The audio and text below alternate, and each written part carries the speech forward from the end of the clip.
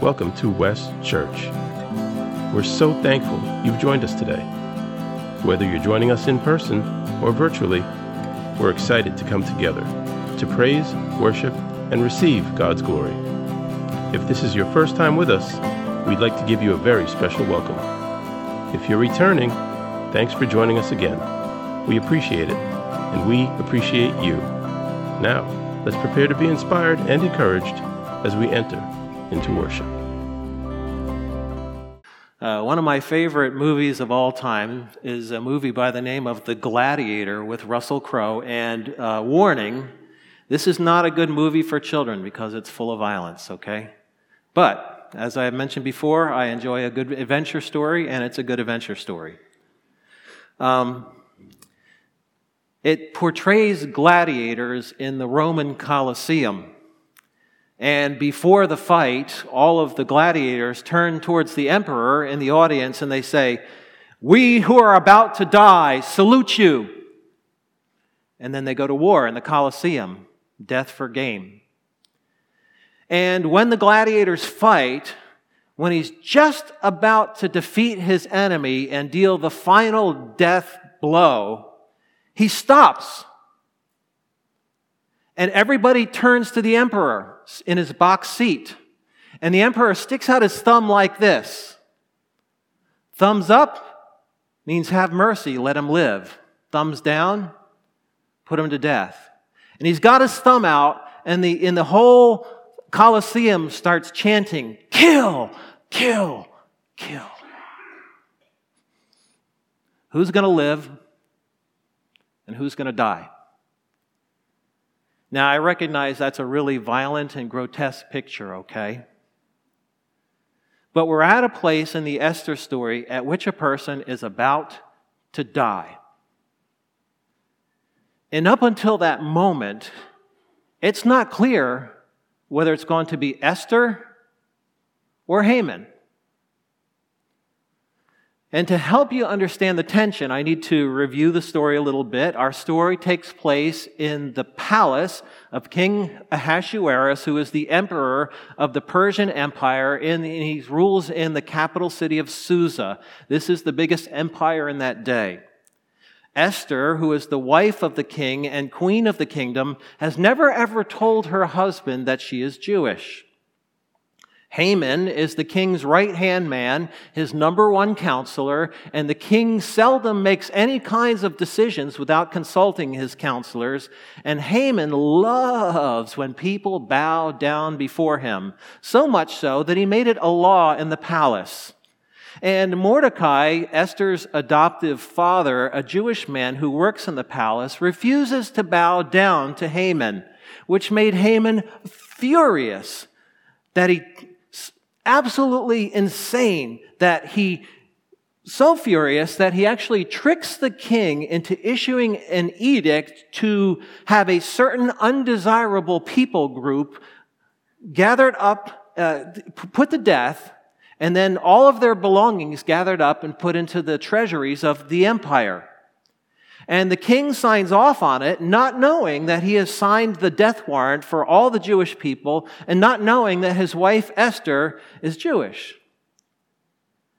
Esther knows now that she must take a stand. And so she throws 2 banquets to get King and Haman ready for her special request. And you can listen to our podcast on YouTube to hear those teachings from weeks past. Today, we see what happened during Esther's second banquet. And you will remember from last week that earlier that very same day, Haman had received a shock. He had come to the palace first thing in the morning in order to get the king's permission to put Mordecai to death.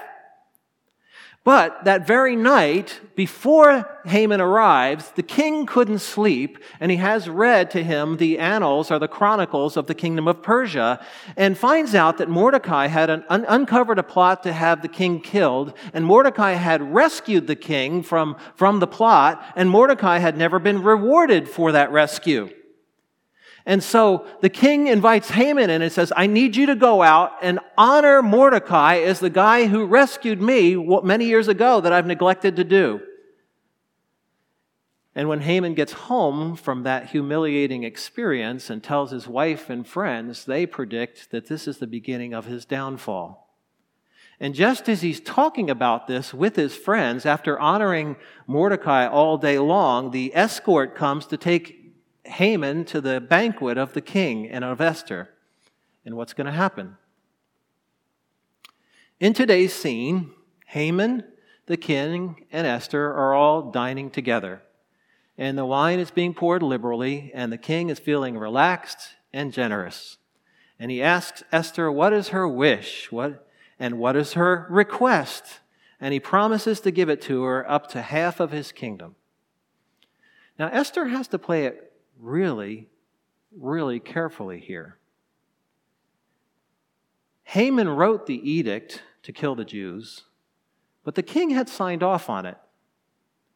And how is she going to ask the king without blaming him for her situation? In verses 3 or 4, she says, "If I have found favor in your sight, O king, and if it please the king, let my life be granted to me for my wish," the same words the king used, "and my people for my request," the same words the king used. "For we have been sold, I and my people, to be destroyed, to be killed, and to annihilated." And the words destroyed, killed, and annihilated are the very same words that's the reading of the edict itself. She asks the king to spare her life and the life of her people. Haman was chanting, "Kill, kill, kill." Would the king now side with Haman or Esther? Who's going to get the thumbs down? Who's going to get the thumbs up? The king obviously doesn't remember the words of the edict that he signed off on, because he's immediately enraged and says, Who? Who did this? Where are they?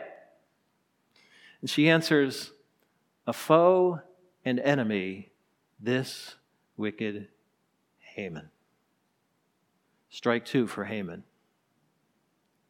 He didn't see that one coming.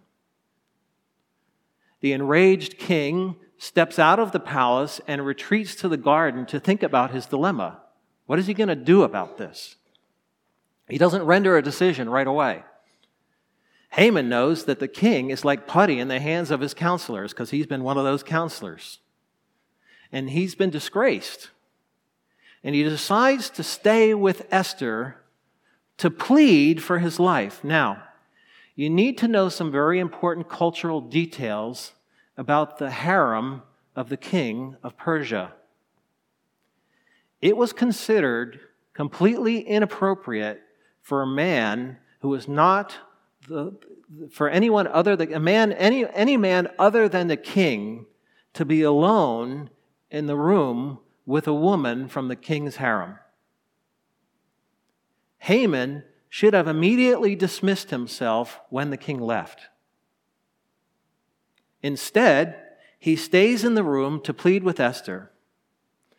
Second rule about the king's harem: even when the king is there, a man should not have come within 7 footsteps of any woman in the king's harem.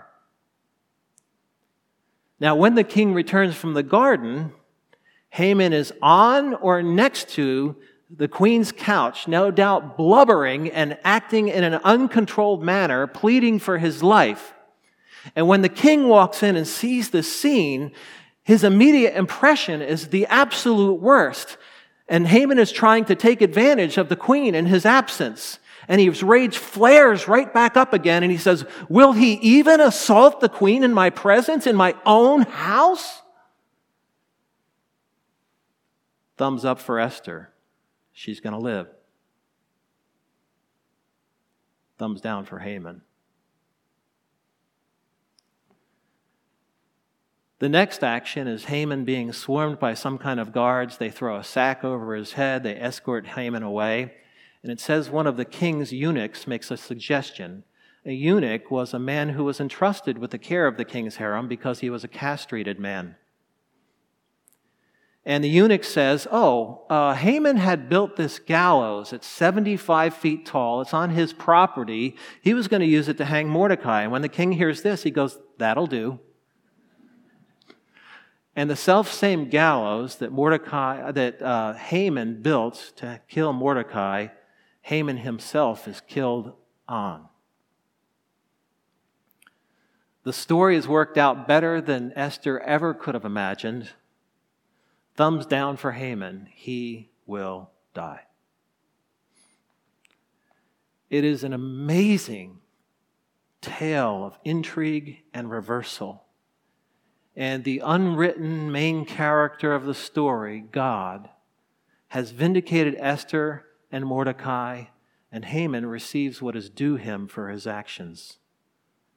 From this particular scene in our story, I'd like to highlight two big ideas this morning. The first one is this. In God's world, sin always leads to death. In God's world, sin always leads to death.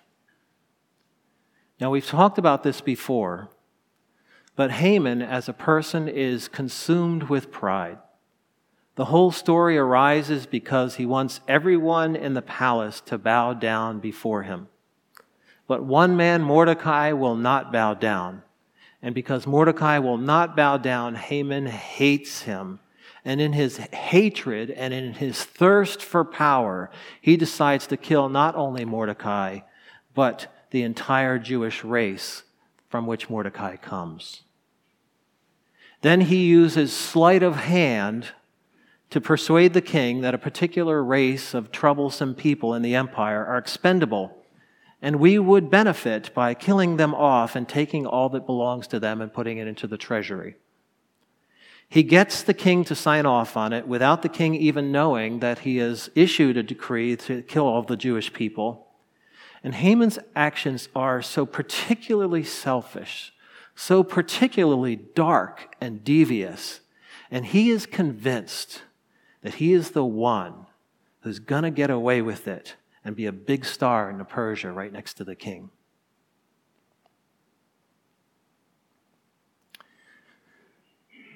The Apostle Paul wrote a letter to a group of believers in the city of Rome, the letter to the Romans.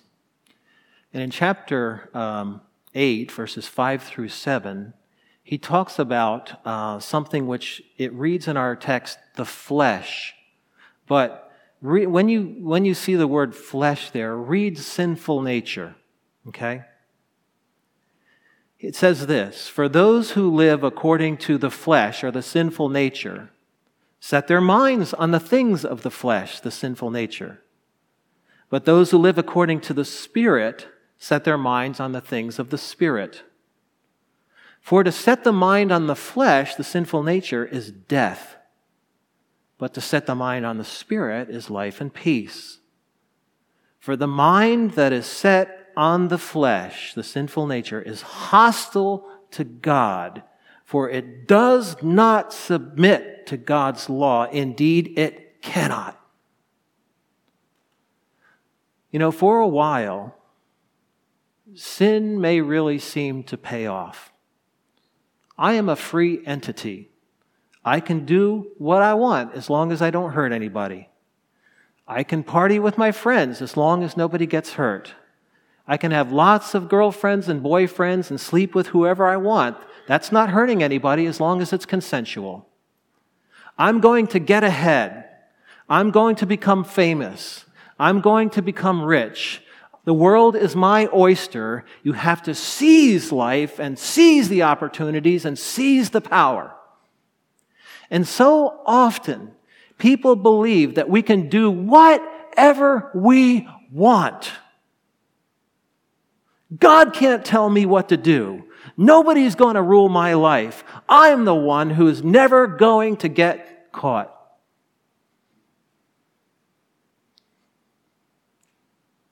But as Christians, we believe that God made the world, God rules the world, and that every person will one day give account to God for what they have done with the life that God gave them.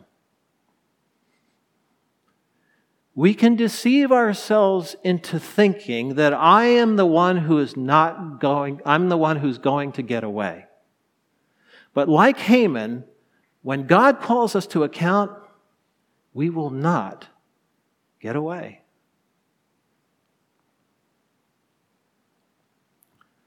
Another side of this is that as believers and as followers of Jesus, we can become overwhelmed by the collective power of sin in the world. It seems like all the people who are in power are like Haman, and the Hamans of the world are ruling the world, and we, the little people, are overcome and we are undone. And even though we are God's minority in this world, sin is so big, the devil himself is so big, and wicked people are so powerful that God has lost control, and we feel overwhelmed, afraid, angry, and alone. And this part of Esther's story lets us know that in God's world, sin, as bad as it is, does not win. People will not escape the justice of our God. Wrong will not rule the day forever, and evil will not overcome God's people, though we will struggle greatly. The Hamans of this world will not get away from the righteousness of God. And this is somewhat of a simplification, but I believe that it holds true. In the Christian view of the world, either Jesus pays for your sin because you turn and surrender to Him for forgiveness and transformation, or you will pay for your sin before the judgment seat of God. Either Jesus paid for your sin, or you will. And if that frightens you today, may I encourage you to flee to Jesus and find the mercy that you need while that mercy can be found. Acknowledge your sin before God as He has shown it to you. Cling to Jesus' death as the only hope for freedom and forgiveness. And place your trust on Him that He can transform your life from the inside out. This is the best way to deal with the sin that you may recognize in your life before you meet God face to face. Because in God's world, sin always leads to death. That's a cheery note. The second thing I want to point out to you, which will feel more constructive, is that a good leader identifies with her people. A good leader identifies with her people. In verses 3 or 4, we read these words from Queen Esther to the king.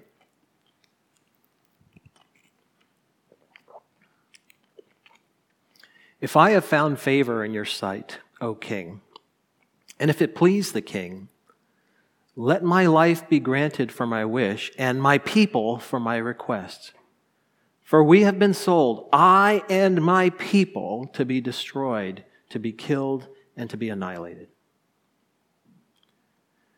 This is Esther's shining moment in the whole entire book. Even though she has in many ways been the victim of the evil empire, Persia, being inducted into the king's harem and becoming the king's wife, she actually now becomes a true leader, a true queen of her people, Israel. Up until this point, the king and the rulers of the empire had no idea that Esther was an Israelite. And she reveals her Jewish identity and takes her stand with her people, for better or for worse. And God honors that stand by vindicating her in the eyes of her husband and overcoming the evil plots of Haman. She placed her life on the line with the hope of rescuing her faith family, and it would appear that she is going to do just that. True leadership means that you represent the interests in the well-being of your people. Esther rose to the occasion. Haman saw leadership as the power to get others to honor him. As a leader, Esther sees her position as a means of caring well for her people, and she represents Israel's interests as a queen in the Persian Empire, and she represents those interests well. 2 Sundays ago, when I was out with COVID, Pastor Rick led us through the dedication of the leaders of West Church. Thank you for doing that. And one of the passages that he read to us is from the biography of Jesus, known as the Gospel of Mark, in chapter 10, where Jesus is speaking to his 12 disciples about leadership. And this is what he said. You know that those who are considered rulers of the Gentiles or rulers of the nations lord it over them. And their great ones exercise authority over them. But it shall not be so among you. But whoever would be great among you must be your servant. And whoever would be first among you must be slave of all. Even the Son of Man came not to be served, but to serve and to give his life as a ransom for many. In the church, leadership is about serving God's people to the best of our ability. This doesn't mean that we always agree and give everybody everything that they want, just like a parent doesn't always agree with their child and give them all the candy they want, okay? But we seek with God's help to be truly loving and supporting and helpful. And we use our position and our authority to do good for the people of God, not just what we want. And leaders exist for the sake of the people, not the people for the sake of the leaders. And the reason why is that the ability to lead or having a leadership position doesn't make me or anybody else better than you. I am not more holy or more godly because I'm a pastor. Just ask those who know me best. Now, I should be godly, and I'm not trying to be foolish, but it's not my leadership role that makes me godly. It's knowing God as a person and seeking to please Him and obey Him as a person. Not my title, not my position, not my education, or the initials in front of my name. Being able to lead and having a position to lead does not make you a more spiritual person. Rather, I need to be a spiritual person who leads and holds a position in the church. And that holds true for any of you who hold a role of leadership or service in West Church. Esther identifies with her people and defends them as their leader. And may I say to you that Esther becomes her absolutely best self as she identifies with her community. Our modern culture glorifies the self. I'm an individual. Nobody can tell me what to do. I am who I say I am. I am who I believe I am. I am who I think I am, and nobody can tell me anything different. But even God Himself is one God, but three persons. God is Father, Son, and Holy Spirit, which means that our one God is a tri-personal community.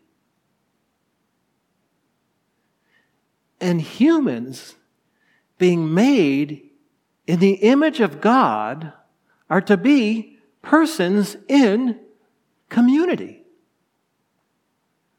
Part of who we are and how God made us is to be part of a community. And being in community shapes us and forms us and makes us better individuals. Learning how to live well with other people, learning how to love others, makes us better than we ever could have been in isolation from one another. And Esther discovers her very best self as a leader in her community. The church is called to be the community, the faith family of those who have been redeemed by the Lord Jesus. It is in the midst of being a community that our worst self is sometimes exposed so that God may bring out of that our best selves. You know, we learned this. We learned this during the quarantines of COVID. Being isolated isn't really good for us. It fostered anxiety, it fostered loneliness, it fostered isolation, it fostered polarization, it wasn't good for education. There is now a recent study coming out of Harvard that being a part of a religious community, not even necessarily a Christian community, is better for your physical and mental health. You know, that's amazing. Science is discovering that religious affiliation is good for you. Who would have thought of that? He who must not be named, God.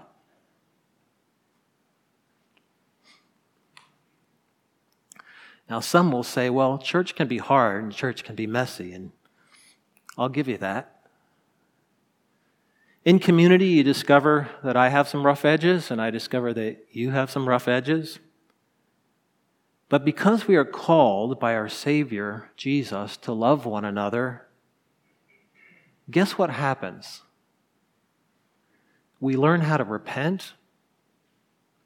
We learn how to ask for forgiveness. We learn how to hold one another accountable. We learn how to forgive.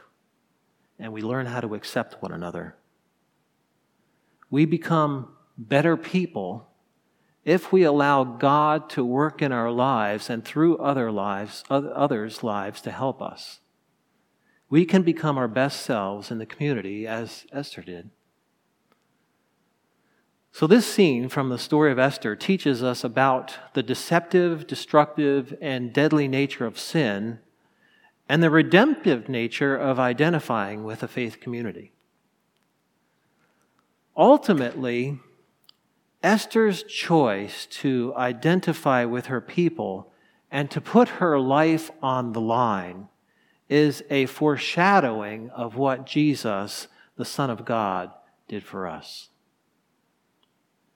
Jesus left the glory, the comfort, and the honor of the throne room of his Father and came down into this broken and sinful world by his own divine choice as the Son of God. And he lived among us, and he was subject to misunderstanding, rejection, false accusation, and ultimately death at the hands of his own people, his own leaders. And he did this to redeem us. Jesus humbled himself and dwelt among us and died for our sins and rose from the dead to forgive us for our sins and to give us a forever life that starts from the point at which we believe in him and lasts on forever. He identified with death so that we might overcome death. And he identified with our sin so that we might be forgiven. Do you know Jesus as your personal Redeemer? He's the ultimate Redeemer who identifies with his people in order to save us from our sin and our selfishness and our pride and set us free to give us a new life. And if you have not yet experienced him that way, I encourage you to do so today. Surrender your sin to him, welcome him into your life, and ask him to make you new from the inside out. And you will live forever, and God will spare you with his thumbs up. Let's pray. Our Lord and our God, it is a joy to be here together in community with my brothers and sisters in Christ.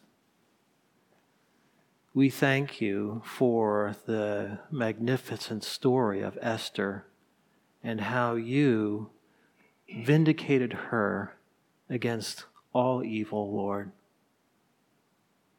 And you caused her in her weakness to take a stand and to shine by your grace. God, this world is a scary and difficult place, and sometimes it's quite overwhelming. So we ask that in the mighty name of Jesus, you would help us to stand, wherever that stand would be, to stand in community, to stand together, to love one another, in all of the challenges and all of the joys of what that means. I pray this in Jesus' name. Amen.